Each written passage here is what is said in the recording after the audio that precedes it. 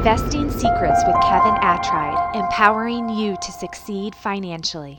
Today, we're answering your questions, and I'm here with a good friend, Michael Wadali of Smead CPA. Michael, I'm interested. How can we pay less taxes?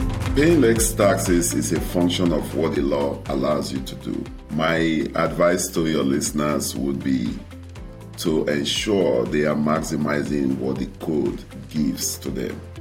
The tax code should be seen as your friend. For most listeners, I do think one of the major ways they can reduce their taxes is to maximize their deductions. For example, the Home Office continues to be one of the most underutilized deduction when it comes to tax reduction. And this is because most taxpayers have been made to think or believe this is something that we create for them, a red flag or an audit flag in their tax return. Now, you have to learn how to use the code. I have an acronym in terms of tax reduction, which I call BOND. And that whole BOND is tied to Section 162 of the tax code, which says what makes something to be tax deductible. The B stands for it must have a business use or purpose. Okay? And so being able to position your facts in a way that allows it to become a business use is extremely important. So I'll give an example. I'm putting on a shirt to be on this podcast. If I truly care to want to make the cost of this shirt to become a deductible business expense, then I must be ready to do what the government says.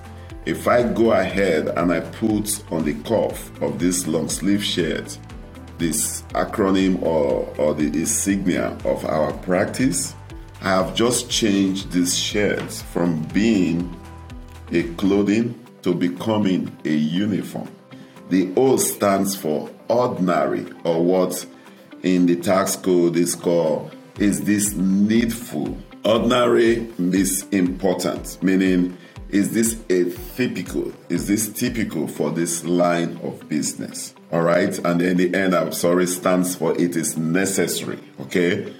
Anything that helps you to increase your business income or reduce your cost is needful to grow your business. And lastly, you being able to document that transaction.